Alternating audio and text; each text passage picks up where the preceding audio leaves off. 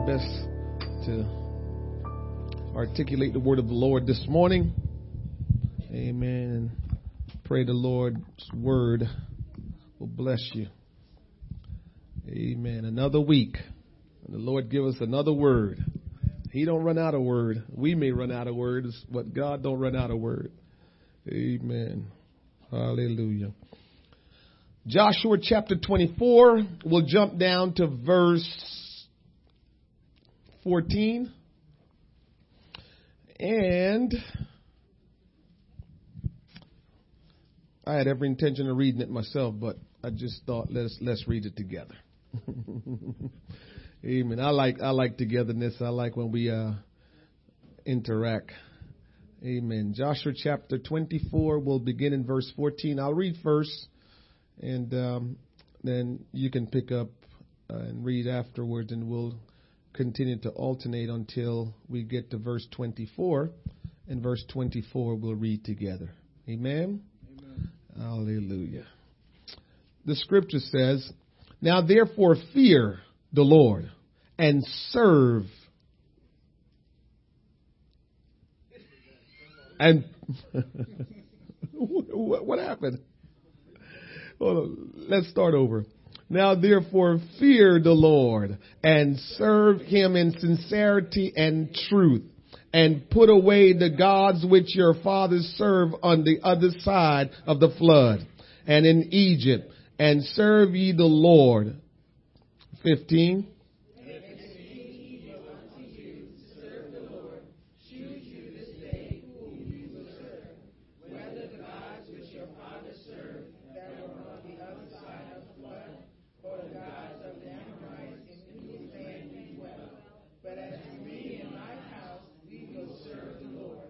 And the people answered and said, "God forbid that we should forsake the Lord to serve other gods."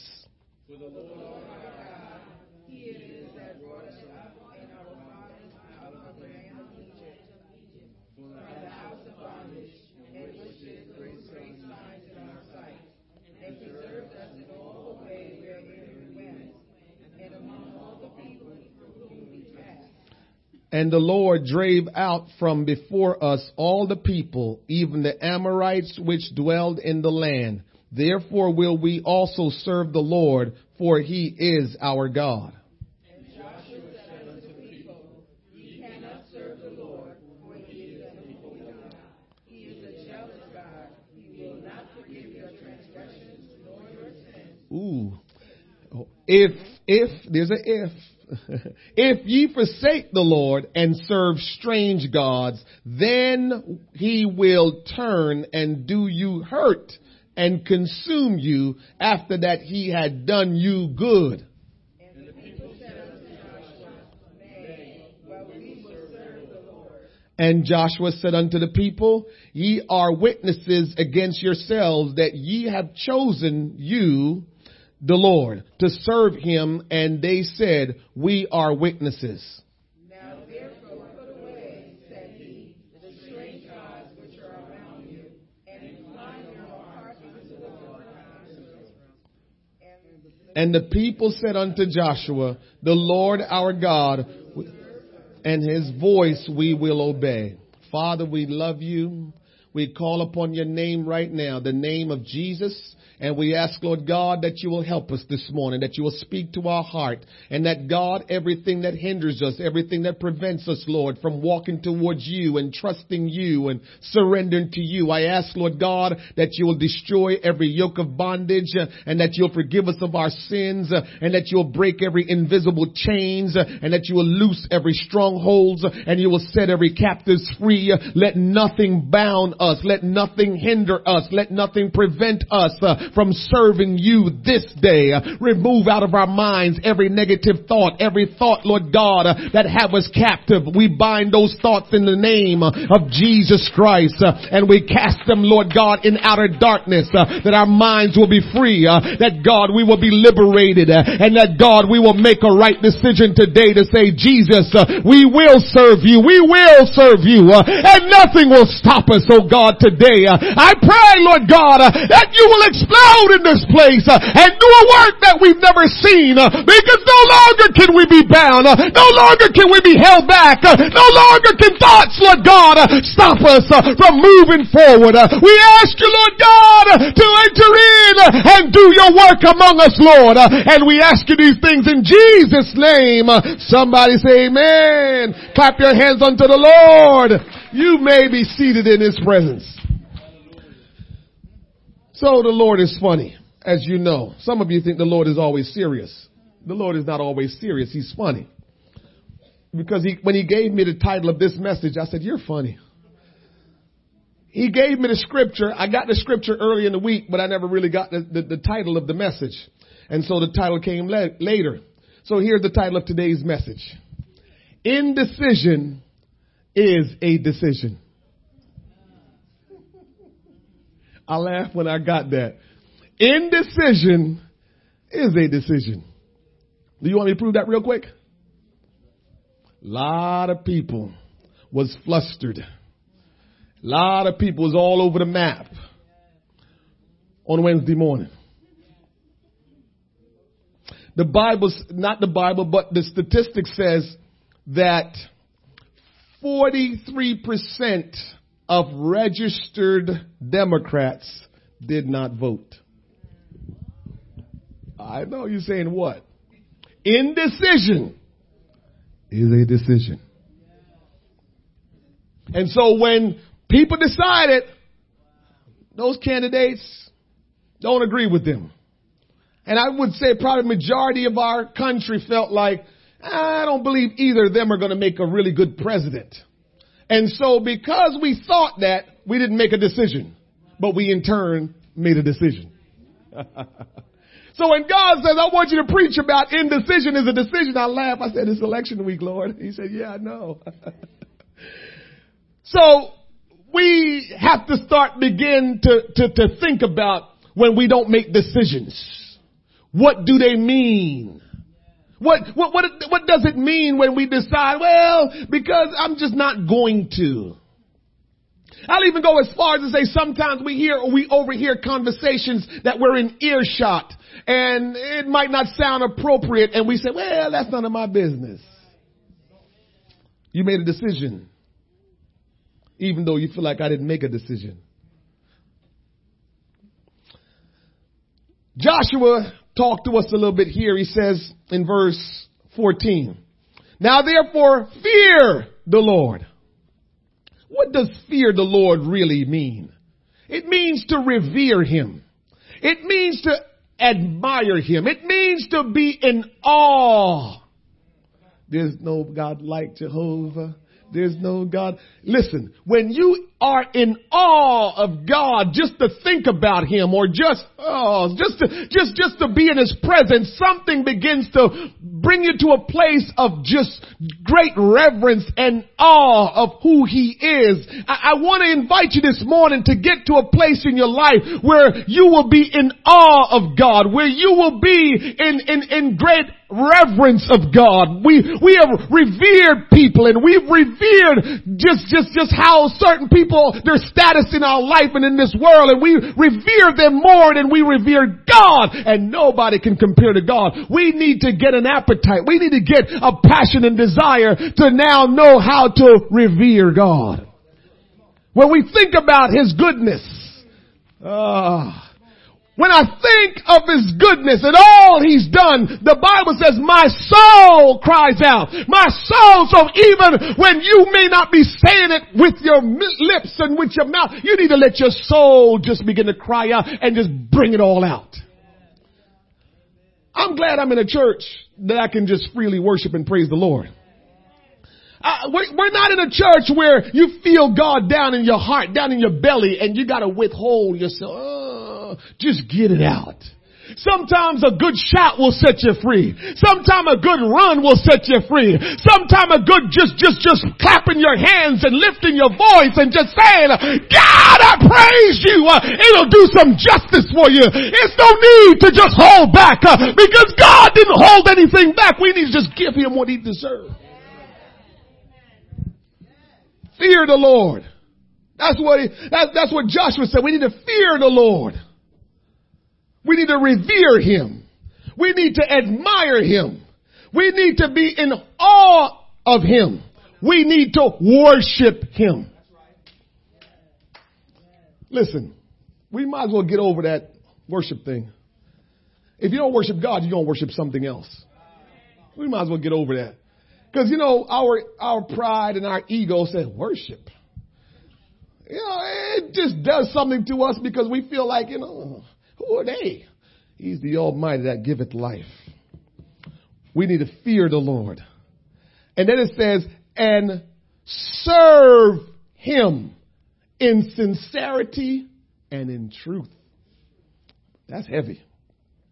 Serve him in sincerity and in truth. So if you're serving him, no sincerity, no truth, you're just using your energy and strength to do what you are doing, then God is not impressed with that. He wants us to serve him in sincerity and in truth. Serve him means to work for him. Live your life for him. Remember we talked about living your life for God? Living your life for God. We're living in God's stead. Remember that. I got to keep repeating that because that's very important that we understand when we say I'm living for God. What we're saying is I'm living in his stead. Because there was a time where God made an exchange. He says, I will save you all. But the only way to save you all, Sister Winnie, is to die for you. But if I die for you, it means I'm gone. And you're still here. Now you got to live in my stead. If we get that and hold on to that, that's challenging to think about that you're living because God died. And because he died and you're living, you can't live any way you want to live. You got to live the way he would live while he was here. That's the exchange that he made with us. And if you don't want that exchange, then you will die. That's what he's saying. So there's an exchange. So our life is supposed to be instead of his. So when people see you, they're supposed to say, man, you look like a child of God. When people see you, they're supposed to say, you must be a Christian. When people see you, they ought to say, man, there's something about you. You gotta be a man of God, a woman of God, a young person of God, because you're living in the stead and you're doing what he would do if he was here. Indecision is a decision. After exhorting the people to fear and serve the Lord, Joshua calls them to consider the alternative of rejecting God and to make a decisive choice to serve him. Indecision is a decision. We must make clear, concise decisions with the issues we face in our life. This is the word for the day. God is trying to get us to open up our understanding and begin to weigh the matters of life to decide what we must do. No longer can we be in between two decisions and just say, well, I'll just. Because if you say, well, I'll just, you're making a decision. Yeah, I know we figure, well, let me just wait. No, you're making a decision, even though you think you're not. We're free to choose. Tell your neighbor you're free to choose.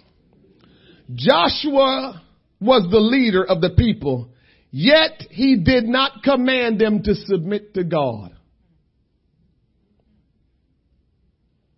Now, we can encourage you. We can tell you it's a good thing if you submit to God, but we can't make you submit to God. No, not even God himself will make you submit to him. That's why we're so challenged, because we feel like if God is not making me, then I guess I won't do it. We want God to make us submit, and God won't make us submit because there's no good relationship when you say, you better submit. Husbands, we can't tell our wives, you better obey me and submit to me. I'm not telling her that. I'm teaching her the word of God. And it's up to her to do what God says she needs to do. I can't make somebody do anything. The only people I can make do anything is my underage children, my underage children. Those are the only ones. I've got overage children. I can't tell them what to do. But the underage one, I tell them, that's the only people I can tell what to do. It's the only people you can tell what to do. Joshua didn't make them submit, didn't force them to submit. He didn't compel them to submit. He left the choice to them. God has given every one of us the will to choose whatsoever we want to choose.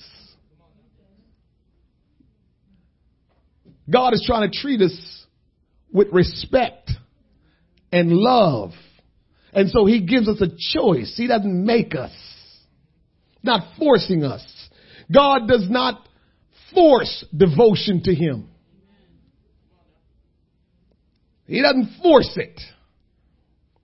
The worth or value of devotion depend on its free willingness.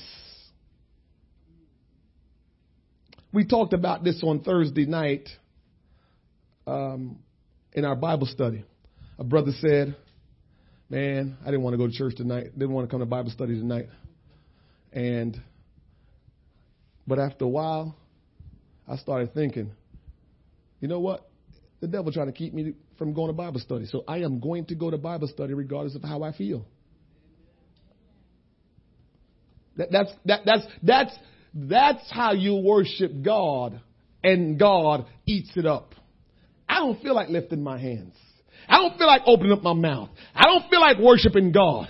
But you know what, flesh? You feel that way. But I'm telling you, God is so good to me that I'm going to worship him no matter what. God is so good to me that it doesn't matter how I feel. It's about what I want to give to him. And because I've got a free will, because I've got the choice to decide, I can either sit and say I ain't doing nothing, or I've got the choice to say I will stand and lift my hands and lift my voice and I will worship the Lord in the beauty of holiness. And it doesn't matter what this flesh feels like. I'm going to give unto the Lord willingly. The flesh don't control me. It is my mind and the spirit and the word of God that controls me. And so I do it because I willingly want to.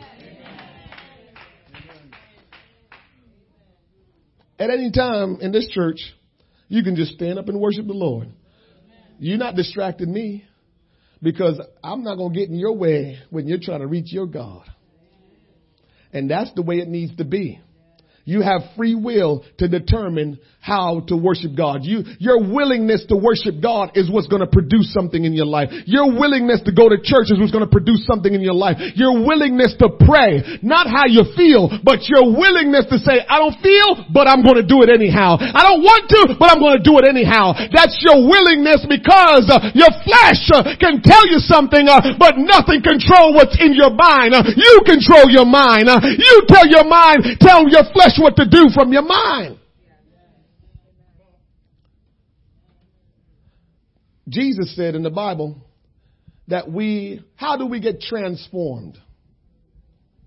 How do we get transformed to become a child of God? By the renewing of your mind. That's what's important, is the mind, not the physical.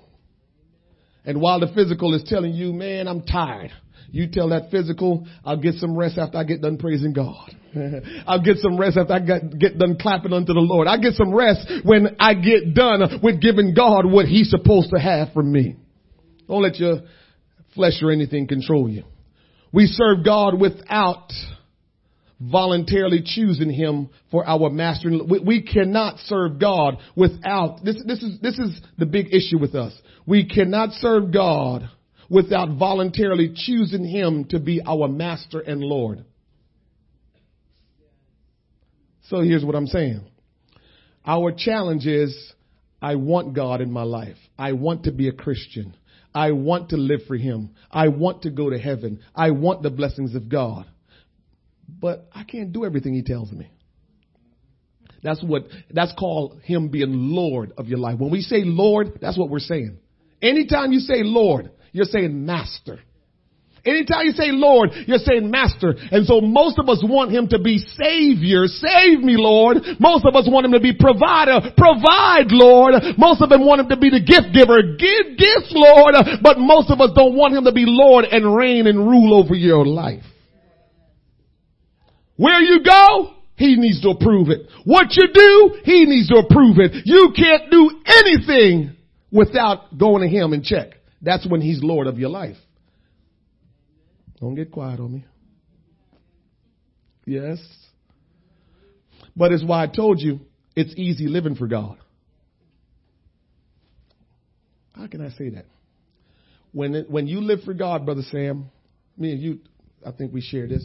When we live for God and he is Lord, I never have to make another decision on my own anymore. When he's not Lord, I got to figure things out all the time. My intellect got to work. My mind got to work. How am I going to get this done? How am I going to get that done? Man, the kids drive me crazy. All this stuff going on. That's when I'm in charge. When I make him Lord, I wake up, I say, Lord, what are you going to do with my life today? Just show me where you want me to go. You know, I know I got to pray. So that wasn't something I had to think about. I just go ahead and pray. I know I got to read my word. I just know what he requires of me. So I live according to his requirements. I don't have to make the decision. Man, if I would just tell a lie. I can't tell the lie because I'm not in charge of my life. Man, if I can just, I got a little extra money from the bank teller this morning and I just felt like that was a blessing. I can't do that. I got to give out the bank teller the money. Sam, you get some extra money from the store. Give it back. Don't be talking about the man messed up and he was just giving you a blessing. Give back the man the extra $1. I'm only kidding, Sam. But when he's in charge of our lives, we can't make those decisions because it's not up to us anymore because Jesus is Lord of my life. So it's no longer up to me what I do. It's up to him what I do. Yes. Yes. Yes. So we can't serve God and not make him Lord of our life. So when you make up in your mind to serve God, you can't serve him anyhow you want. You got to serve him the way he wants. You know how your kids do? My kids do this to me. The older ones. I'm still cutting my grass because I don't want them cutting my grass. I need the help. But whenever I tell them to cut the grass, it's always a patch where the lawnmower just went down a little bit so you can see the patch. It's just never cut right. You know why? They didn't want to do it. So my neighbors, everybody, my wife, I don't know why you're cutting the grass. If I want the grass to look good, I got to cut the grass. Because I cut it with some pride because it's my grass. That's my house. My neighbor's looking over. So I got to cut my grass. Yeah, they do a bad job. Rake up the leaves. Okay. And you come like, did they rake anything up?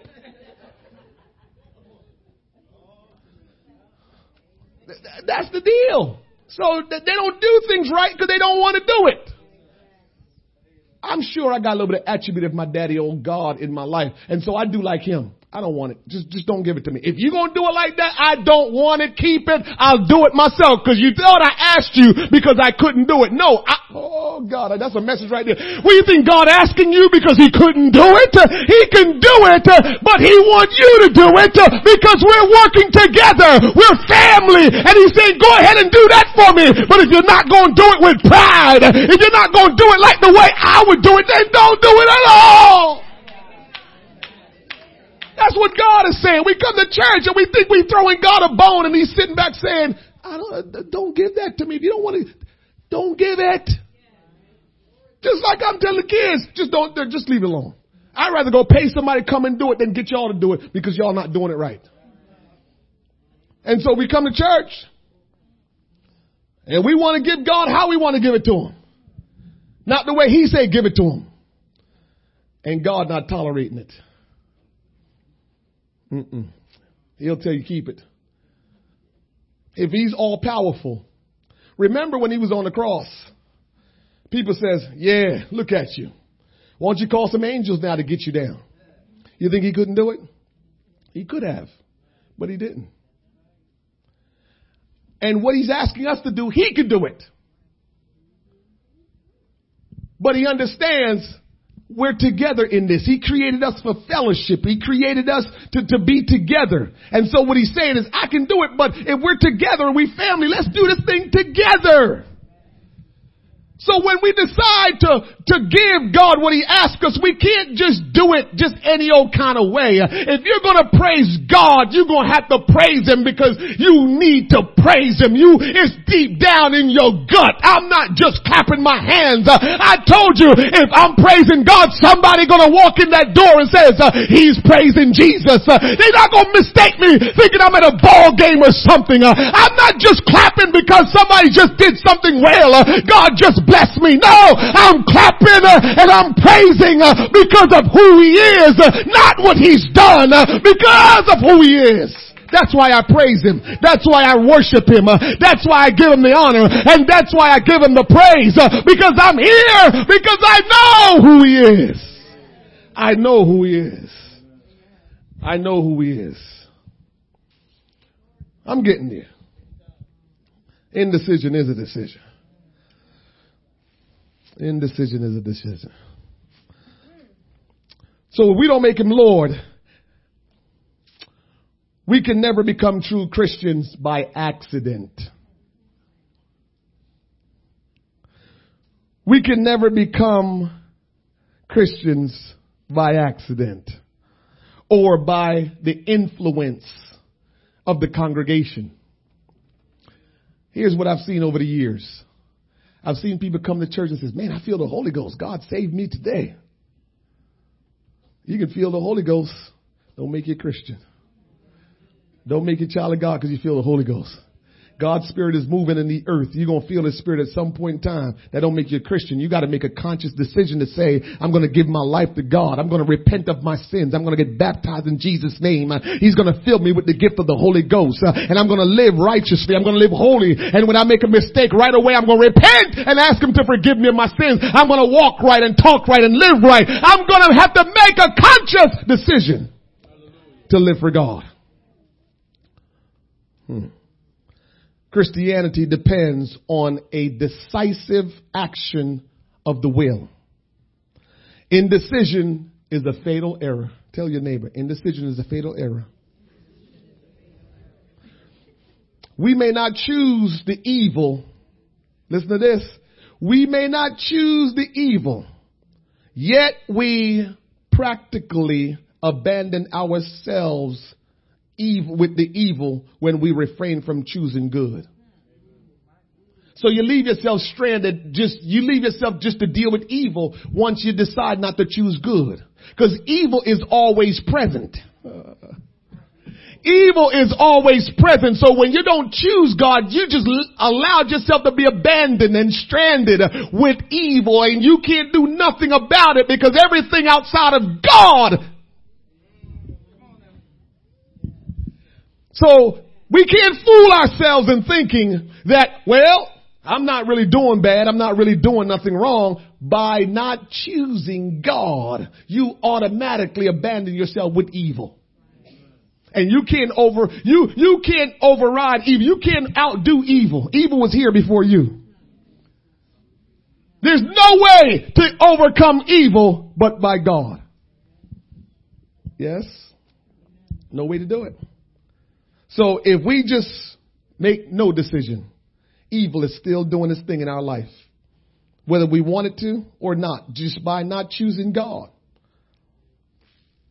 In ordinary life, indecision is sure way of failure. If you never do nothing, just think about that. I'm never going to do nothing. I'm not living for God. I'm not living for the devil. I'm just doing nothing. Sure way of failure.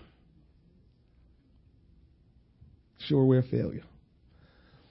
Though we may not be sure of many points of doctrine, if only we know enough for choice, we must not hesitate to make for God. We can't hesitate to make a choice for God because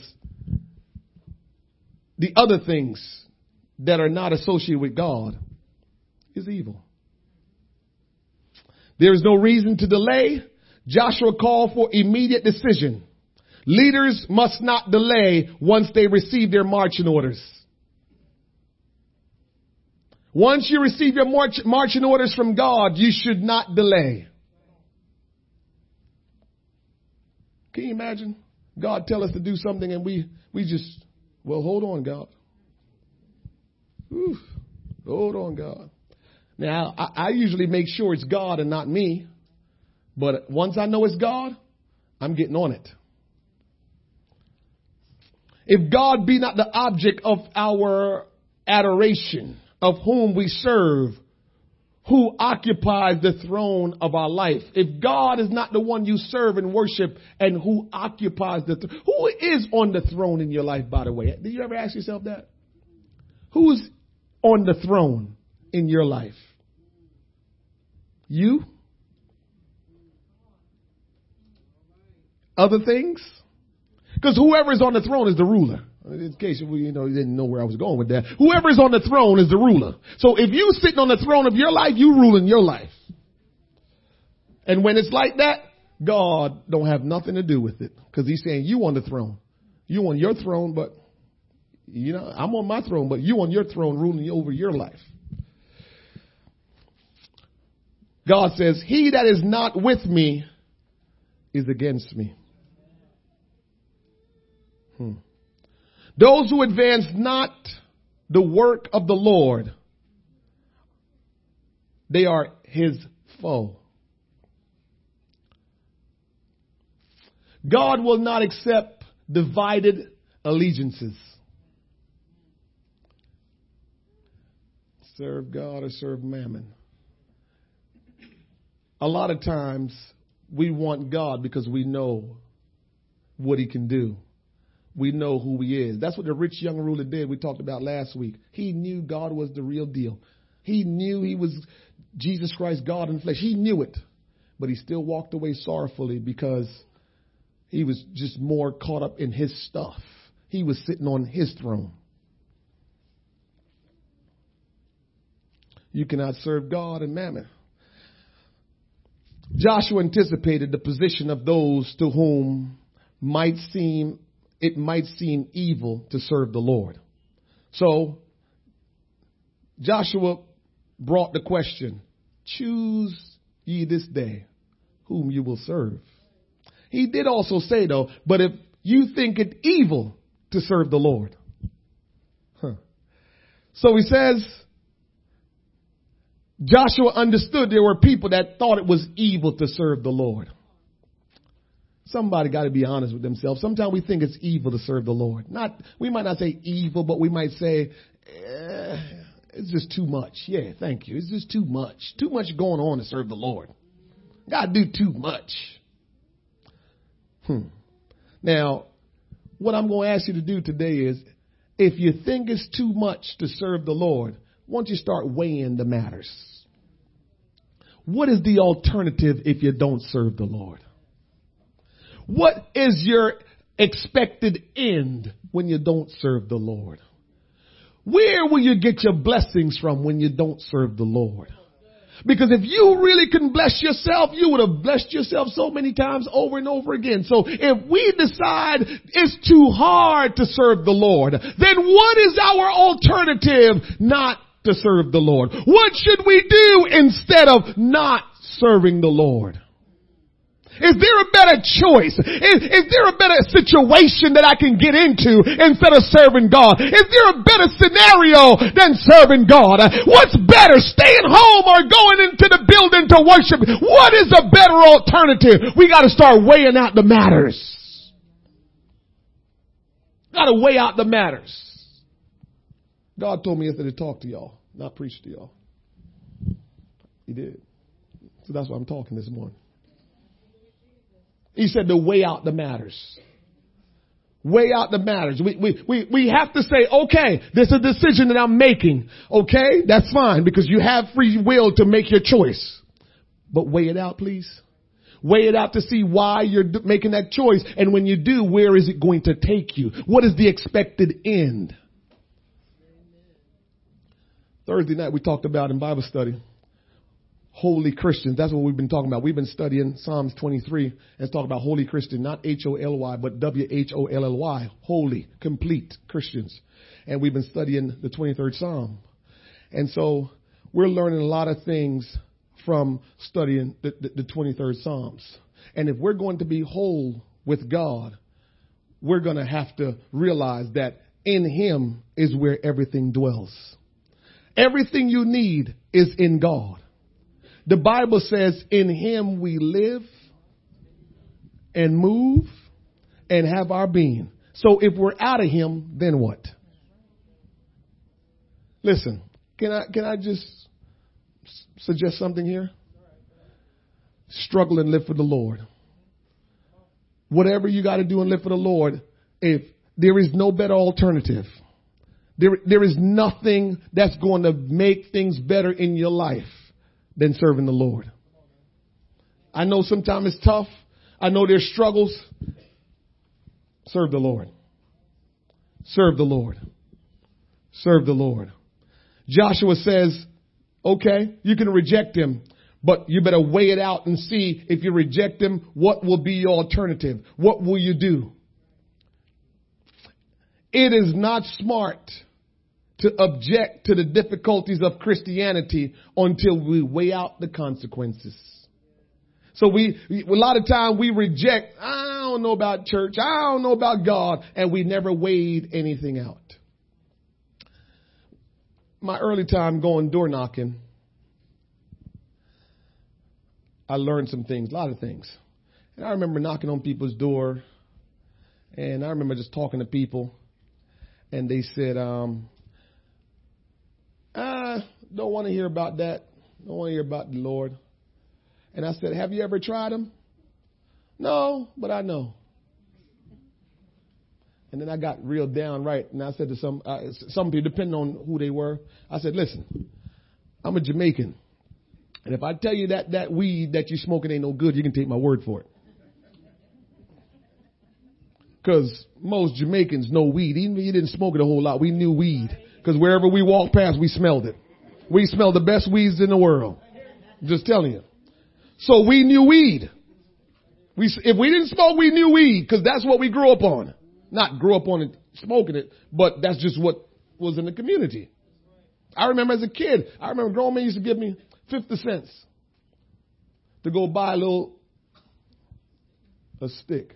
There you go. See, the Jamaican people know, they know. 50 cents to go buy a stick. It was nothing. It was like cigarettes, go and buy cigarettes at the store. So I go buy a stick for 50 cents. So we know the smell. So if you came to me and said, yo, smoke this, and I would say no, because I know about weed. And you couldn't contest me after that. But if somebody come and tell you about Jesus and you just say no, or you reject it and you never tried him, you in a whole lot of trouble. We have to weigh it out and says, I've never tried him. Talk to me a little bit more about this Jesus. Let me know a little bit more about this Jesus. And even some of us that's been coming to church a long time, we need to take a stop and a pause today and say, tell me a little bit more about this Jesus. Because I don't know why I can't commit to him. I don't know why I can't just give it all up for him. I don't know why I can't surrender to him. I don't know why I won't just obey him. So I need to know a little bit more about this Jesus. Because I believe if we all ever get to know about this Jesus, we'll say it's a no-brainer. It's a no-brainer. If we come to the knowledge of the truth of this Jesus, it's a no-brainer. I got to live for this dude. I got to live in his stead. We have to weigh the matters.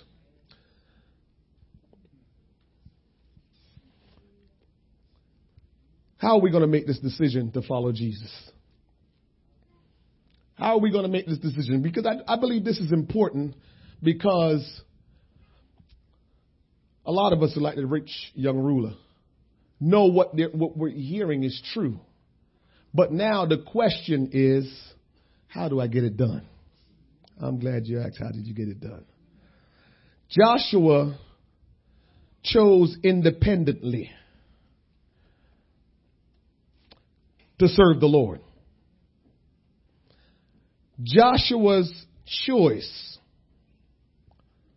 He made the choice first. Remember, he was the leader. He made the choice first to say, I'm going to serve the Lord. Can I tell you this?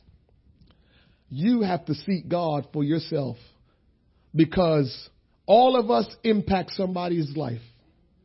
I don't care who they are. All of us are going to impact somebody's life. But you can't impact somebody's life until your life is impacted.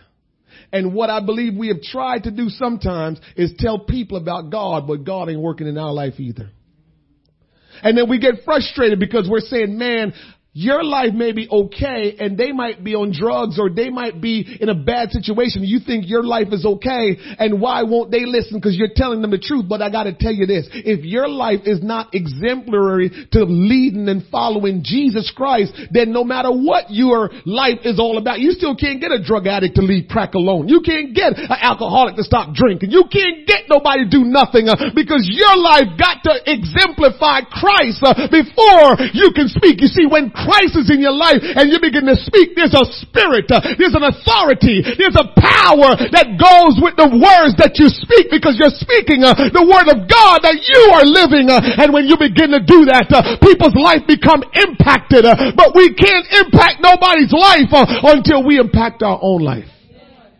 So notice what Joshua did. As for me and my house. Joshua wasn't going around telling everybody they need to serve the Lord until he decides, Brother Sam, let me get this thing together. Let me obey God. Let me trust God. And when I trust God and begin to live for God, I'm going to make sure my family is living for God. And once they're living for God, then I can make sure I start reaching out to others. But if we don't get God for ourselves, we can't impact nobody else's life. Now, I'm not going to tell you everybody's going to listen to you. And I know we have kids that we live in and they won't do it. But at least every day you're living the righteous life before them. Every day you're living the life that is right and pleasing in the sight of God. Every day you're doing that so they can see. Because we don't know when they're going to finally decide, you know what, my dad, my mom, they've been so consistent. I got to do the right thing and live for God. We can't get discouraged because they won't follow the Lord like we follow the Lord. But you first got to follow the Lord. I've lived for God just enough now to realize if I say I love my children, I can't leave God. And I really do love my children. I realize there's nothing better in this world than for your child to go to heaven, to have a relationship with Jesus Christ and live. There is nothing greater. If somebody, I will not exaggerate. If somebody want to tell me right now, my oldest, he always trying to get into acting. He can become a million. He can be the next Denzel, or it's a sure shot. He going to be a preacher and go to heaven. Give me all day preacher. Give me all day preaching the gospel and go to heaven. I don't care if he's the next Denzel. Because I realize I love my children. And the best thing for them is Jesus Christ in heaven. There is nothing, I cannot give them anything better than that. I cannot give them, I don't care what kind of insurance I got when I die. They will eat that money up in a second. They'll spend up in a second. I don't care what kind of car I left them when I die. They will crash it after a while. My greatest desire is for my children to walk in truth, to know truth, to live for God. That's what I will always desire. And I will keep praying and asking God to move in their life. So that's what they will do. So they will come to that place. That's the greatest thing that can ever happen to all the people I love. Not money. Not a good situation. So that means that there's some days where I'm challenged, Sister Sharon, but I waited. I weigh it. And I said, I've come too far to turn back now. I've come too far to not continue to let my children see their dad living for God, or not all the people's life that I touch. Can I tell you this? Your greatest testimony is that no matter what you go through, you keep living for God. That will be your most powerful thing you can do. That's what I believe that I've tried to do for my family. That they will say, everything, my dad wasn't all good in every area. But one thing I can tell you about that man, he ain't never stopped living for God. That's what I want to pass on to my children. That's what I want them to know. For all of you that I've in some way touched your life, that's what I want you to say. I'm not going to call him perfect, But one thing I will say, from the day he said he was going to live for God, I never saw him walked away. I never saw him left. I saw him go through stuff. He struggled. He battled. I saw him went through bad days. I saw him went through good days. But he always trusted in the Lord. He always held to the word of God. That's what we got to deliver in our lifestyle to everybody we love. That's what we got to deliver to them. If we love them. Man, I can't even imagine loving somebody and me and them die and go to hell together. And we both tormented in that situation. That's not what I want. That's not what I want. Joshua chose independently that he was going to serve the Lord, him and his house. He didn't wait for everybody else to choose. We can't wait. You know, I'm talking to you this morning. Almost done. Flight attendants, prepare for landing. So you know what that means. 15 minutes, I'll be on the ground. But we go to places, and especially in church, and the leader of the service might say, come to the altar and let's pray. And you know what we do? Let me see who get up first. Because if they don't get up, I ain't getting up. Oh, they got up? Oh, I'm getting up. Oh, see, so-and-so got up. I'm getting up. I've seen that so often in church. People just sit around and never move because in their mind, if a certain person that they think is influential don't get up, I ain't getting up. That's weak. It's weak. You hear me? It's weak. If God spoke to your heart, if God touched your life, nobody don't know what you're dealing with. Nobody don't know what you're going through. Nobody don't know what you and God was dealing with as the preacher was preaching and God is ministering to you. Who cares? I don't care. I'm getting up and I'm walking to the altar because God dealt with me and I'm going. I'm not waiting for anybody else to go. I'm not waiting for you to do nothing. I'm not waiting for you to clap your hands. I'm not waiting for you to say hallelujah. I'm doing it on my own. And if I can tell you something today, we need to take a page out of Joshua's book and say, as for me, I'm standing up first and saying if it's about Jesus, then I'm going to do it. If God is telling me, then I'm going to obey. I'm standing up and I'm doing it. It doesn't matter what you do. Can we all tell your neighbor, don't matter what you do. I'm going to do what I got to do for Jesus. Got to do it for Jesus. Doesn't matter. I can't worry about how I look. So if I feel like Jesus is talking to my heart, man, oh God help me. I've heard about people that got delivered. You know how they got delivered? They didn't care about what nobody else thought. They came to the church doors and they says, man, I'm addicted to nicotine. I've tried everything and I can't get delivered. I heard that the church got power in it. I heard that Jesus can deliver me. Will somebody pray that God will deliver me from nicotine? And everybody just got to come in the church and say, I don't care what nobody think. I got situations. I got issues. But I'm coming through the church doors because I heard Jesus can heal the blind. I heard Jesus can raise the dead. I heard Jesus can heal the sick. I don't care what nobody else say. I've heard it and I want to experience it. We got to stop waiting for people. We got to start waiting to see who doing what. As for me and my house, we will serve the Lord. As for me and my family, I'm going to do what the Lord said to do. Doesn't matter what nobody else doing. Doesn't matter what anybody else doing. We got to change that old dynamic up in church because we just sitting and we just kind of looking around and we just kind of checking it out. What's going on? I don't care. I'm here for Jesus. And after service, I'll fellowship with you. After service, I'll hug you and talk to you. After service, I'll take you out to lunch. But while I'm here and service going on, I'm lifting my hands. I'm lifting my voice. I'm shouting unto the Lord. I'm praising His name. I'm praying unto the Lord. Not waiting for nobody else. Nobody don't know what's going on in your life. It's God that knows what's going on in your life. Nobody don't know what you're battling. Nobody don't know your situation. Nobody don't know what you're sick with. Nobody don't know where you are emotionally. Just go to God on your own and say, God, I need you. Every place I've read where God had did something miraculous, somebody stepped out and didn't care what nobody thought. Blind Bartimaeus, Jesus, thou son of David, have mercy on me. And the church people said, man, leave Jesus alone. Oh, it was the church people that said that. You ain't know? Yeah, he's screaming out. And the church people said, man, leave the Lord alone. Leave the Lord alone. The church people.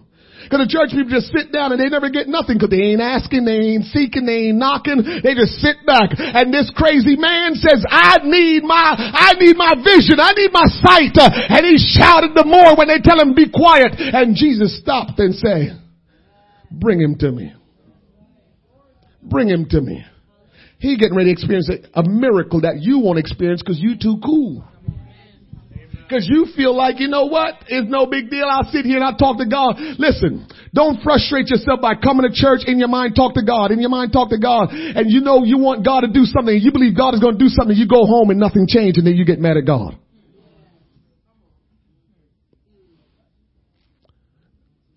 When God is saying, I was talking to your heart. Did you believe it was me? So why didn't you just begin to move?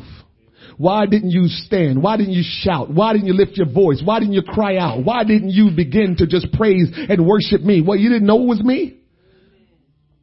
Jesus says, if you deny me, I will deny you. You know what that means? If you don't want to worship me and praise me, then guess what? I don't have nothing to offer you because you are denying me. And if I'm working in your life, you need to be sure to give me the praise and the honor. And I'm not asking you for the praise and the honor because I'm just some egotistical God. But when you praise me for what I'm doing, somebody else will see and say, oh, I need to know who that God is that does touch Tony's life. I need to know who that God is that just touched Tyler's life. I need to know who that God is that just touched Winnie's life. That's why God wants us to move and act, because maybe God wants to do a great miracle in this church, but it's going to take for somebody, one person to say, me God, here I am, do that miracle in my life. And when that miracle happens, then people are going to begin to say, there's miracle going on in that church. There's God moving in that church. I'm going to get my blessing. That's what will happen when we begin to stand up. We become a blessing to others. God will bless us, but we become a blessing to others because now we've shown what the power of God can do. But if we never do anything, we can't show what the power of God can do. It's time to let the power of God be manifested in you, not your neighbor. You. I remember hearing a man, this is my first time going through this. I remember a man said, preacher, there's somebody here in back pain. You've been having horrible back pain, but God is getting ready to heal you because he just spoke to me. He's going to heal you. I don't know how many people in that congregation had back pain, but I had it.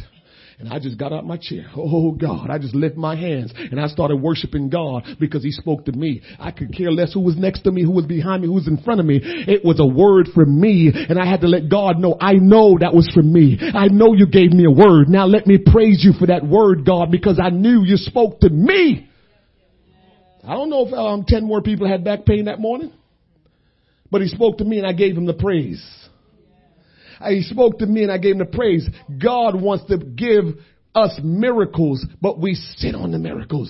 I don't remember any person that received a miraculous touch from God that just sat quietly, that just sat there and took it all in and just said in their mind, yeah, that's true. I read every time somebody received a miracle, when God began to speak to their mind, whether through his prophets or through his men of God or him directly, every time he began to speak it, then people begin to respond, and it was their response that caused the great miracle.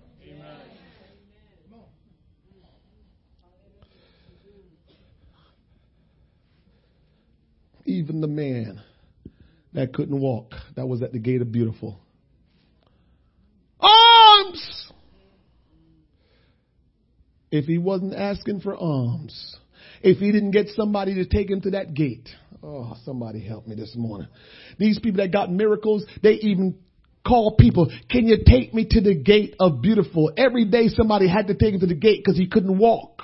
So every day somebody took him to the gate or wheeled him to the gate or he pulled himself to the gate some kind of way. He put a lot of effort into his actions to get to the gate of beautiful. And when John and Peter was at the gate now and they say, silver and gold have I none, but such as have I had, I give I to thee. In the name of Jesus Christ of Nazareth, rise up and walk. You know what had happened to him? He put effort getting to the gate of beautiful every week, every day. Just imagine him, he stayed home.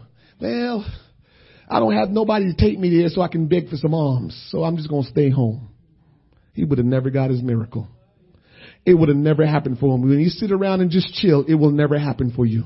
Remember what we said? If you're comfortable, you're not changing. God is not into your comfortability. God says, I want you to be changed. And so I'm going to make you uncomfortable. If you're comfortable, you're not changing. But when you become uncomfortable, it means God is changing you. And that's always a good thing. God loves you too much to keep you where you are. God loves you too much to leave you right where you are. You're steady fighting God. Leave me alone. Leave me alone. And God is saying, no, I'm not. I love you too much. I'm not leaving you alone. Because if I leave you alone, you're going to die in your sins. If I leave you alone, you will never be transformed. If I leave you alone, you will never make it into what I've called you to be. So I'm not leaving you alone. I am going to make you uncomfortable. I am going to stir you up. And so this morning, if you're uncomfortable, you need to praise God and say, God, I am uncomfortable, but it means you love me. It means you're saying, you will never leave me nor forsake me. You will never let me stay where I am.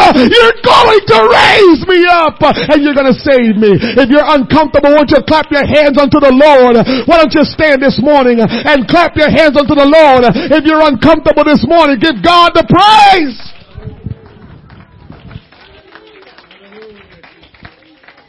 As for me and my house, we will serve the Lord. Joshua set a noble example, which is so powerful. It powerfully affected his followers. When people see you saying, as for me and my house, I will serve the Lord, you will never understand how you will affect people's life by saying, I'm going to serve the Lord. Joshua showed himself fit to lead men because he first led himself. If we're going to be leaders, we're going to have to lead ourselves first. We can't lead others until we lead ourselves.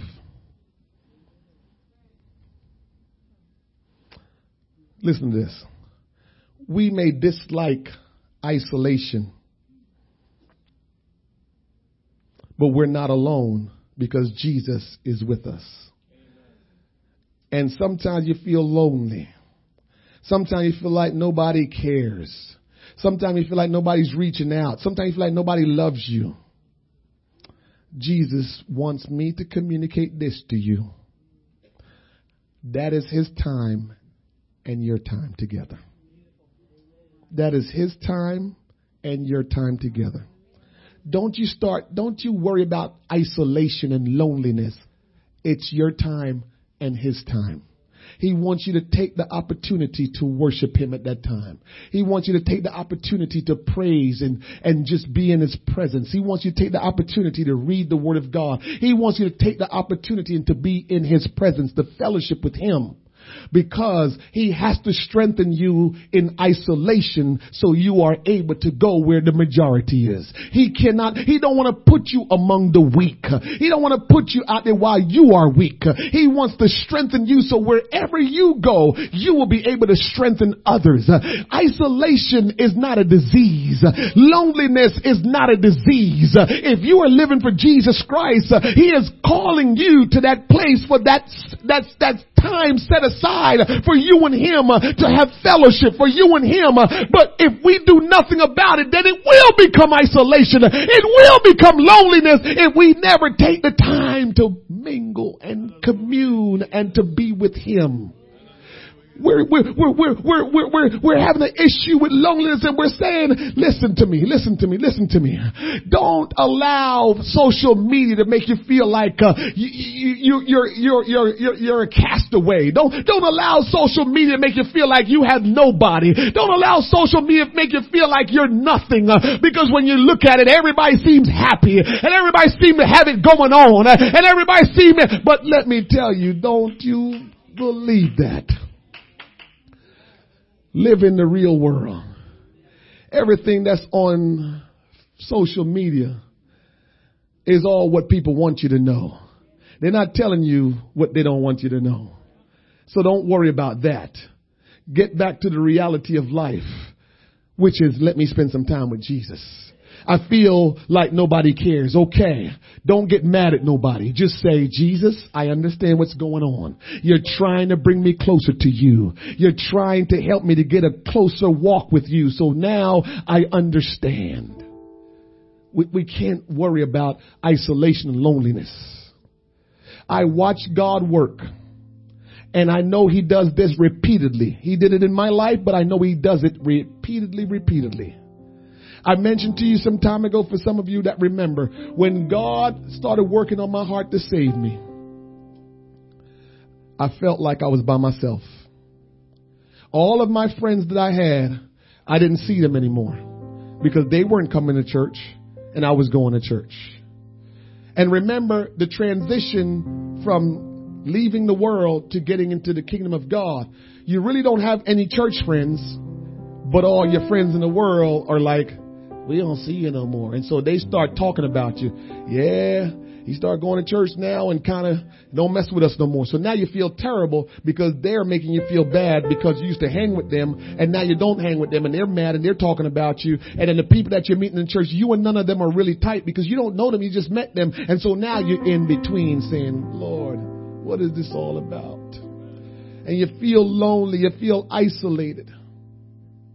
But if you go back to the Word of God, that's what he does for every one of us until we get strong. Then he released us back among everybody. He pulls us out. He calls us. The Bible says that the church is the ecclesia, the called out ones.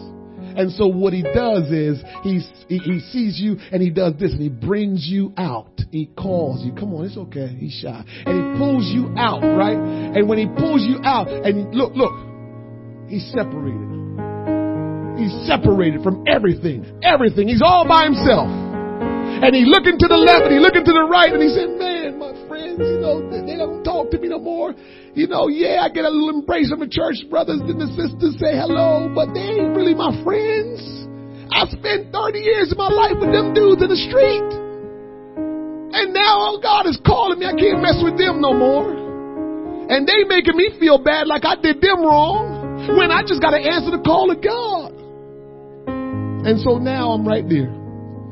Nothing going on. I can either start complaining and murmuring and nothing happens, or I can say, God, it's just you and me. And I'll stay there and I'll stay with you until you do whatever you got to do in me. And when you're finished with me, I know him. Let me just tell you what he'll do. He'll bring you back out. He'll put you back out there.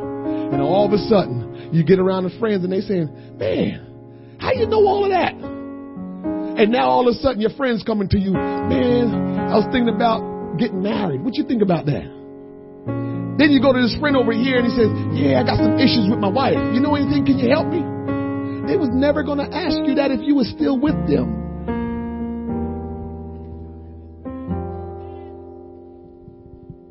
We can't worry about that isolation and loneliness. Take the time to just get on your knees. Look to the Lord. Sit in quiet places. When bad thoughts come, say, I rebuke that thought in Jesus' name. And just say, God, speak to me, speak to me, speak to me. I know what you're doing in my life. I know you're trying to separate me and get me into a real place with you, a real relationship, Lord. But help me, Lord God. I don't know how to pray the way I need to pray. I don't understand all the words in the Bible, the these and the thous and all those, the begats. I don't know all that, Lord. But God, I know you're calling me. And I'll take the isolation. I'll take the loneliness. And God will be the one to bring people in your life. Now you're getting ready to get friends that not only gonna be friends with you because you're doing wrong like they doing wrong, but they're gonna be friends with you because they really love you. They're gonna be friends with you because they really care about you. Joshua stood up and said, choose ye this day. Even people that walked away from God will tell you it is better with God. It's not because they don't think it's better with God, but it's hard sometimes. We get in places that if we don't take the time to focus on God, we lose it. We lose it. Some of you may not have been in that place, but we get to a place sometimes where it's just hard. It's hard and you're struggling and you're fighting and you feel like nobody's helping. And so we lose it. But those individuals that ever experienced that will still tell you it was better when I was just good and doing good with God. And I'm going to get back to that place. Somebody needs to say, I'm going to get back to that place. Somebody needs to say, I'm going to get to the place where God wants me to be. I'm going to get back to that place. I'm going to go where God wants me to go. Because God loved me too much for me to let him down. And I love me too much to just let myself down and not experience the blessings and the fellowship of God. When we decide to make a decision to follow Christ, there must be evidence. There must be evidence. Somebody say evidence. You can't live for Christ with no evidence. 1 Kings. Here's this last scripture, and I'm really done. 1 Kings 18:21 says, and Elijah came unto all the people and said, how long halt ye between two opinions? Can I tell you what indecision really is? Holy Ghost. Indecision is you being lukewarm. Lukewarm is never a good place with God. Thank you. He will spew you out. Lukewarm stuff tastes bad. A nice cold iced tea tastes good. A nice hot coffee tastes good. Lukewarm coffee don't taste good. And so when we get to the spiritual, Jesus says, when we're lukewarm, he will spew us out of his mouth. When we're in between two decisions and won't make one, we're lukewarm. We're trying to choose the easy way out. And God said, that's the worst way you can take. Why? If you're hot, glory to God. If you're cold, I'm going to reach for you. But lukewarm, I can't do nothing with because you're straddled. And you're saying, you're just bouncing like this when you're lukewarm. But when you make a decision to follow God, you're hot. And when you say, God, this is just rough and I can't do it, I'm not making it, you're cold. And in both of those scenarios, God can work with you. But when you straddle and you're in between two opinions, you're in between two decisions, God can't help you. If the Lord be God, we need to follow him. If you know that the Lord is God, you need to follow him.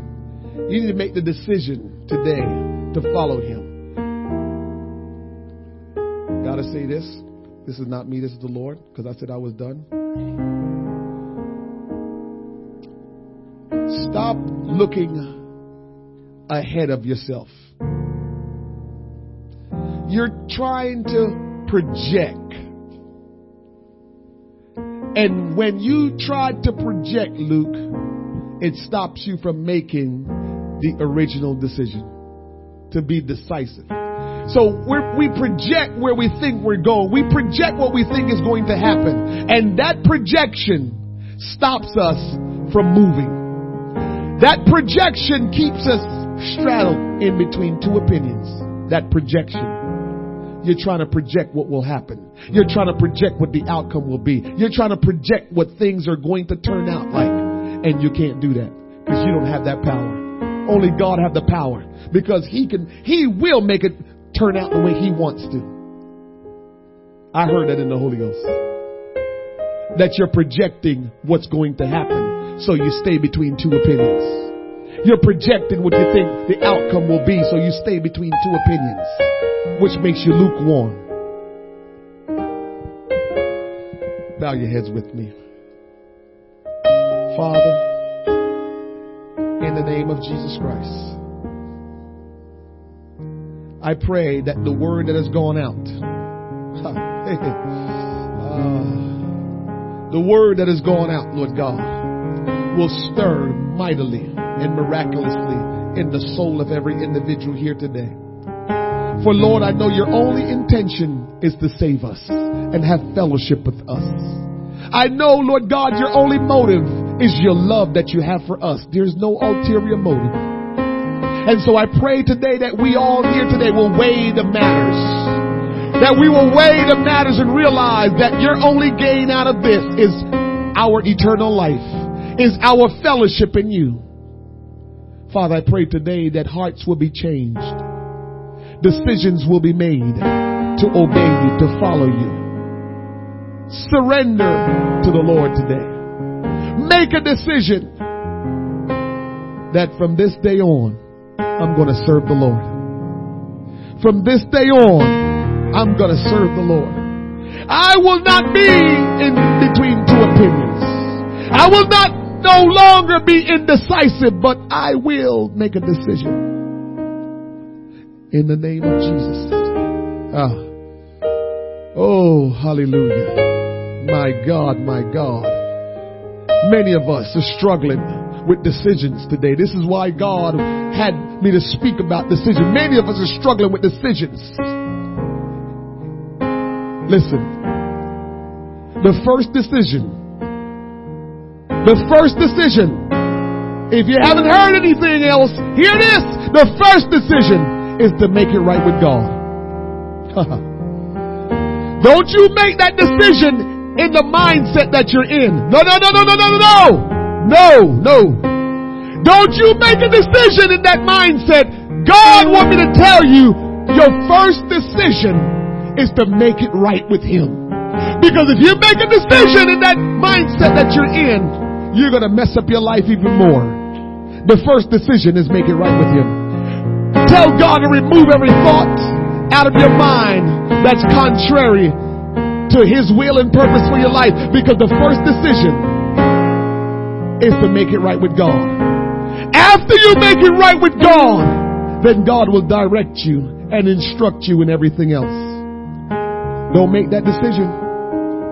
Don't make that decision in the mindset that you're in. There's somebody in here today, or maybe more than one of you, that you needed to make a decision. And you heard this word today and you're ready to make the decision. But God wants me to tell you, don't you make that decision because you heard the word until you make the first decision, which is to make it right with me. Don't you walk out of here and says, well, the preacher says I need to make a decision. He did say that. But he said the first decision you need to make is get it right with God. When you make a decision to get it right with God, He will lead you in every other decision, and they will be prosperous and beneficial to you. Father, in the name of Jesus, help us today that we will not go from this place the way we came in, and that this word, Lord God, will resonate in our heart and our soul. We thank you for your word today, Lord God. We thank you, oh God, for helping us, because where we were, only you could have pulled us up.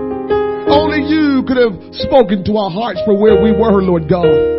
Only you could have helped us for where we were, Lord God. And so we thank you for this word, Lord Jesus. Oh God, that we will go back to the place of praying, talking to you, communing with you. That we will go back to the place of crying out to you. That we will go back to the place of prayer and consecration and fasting.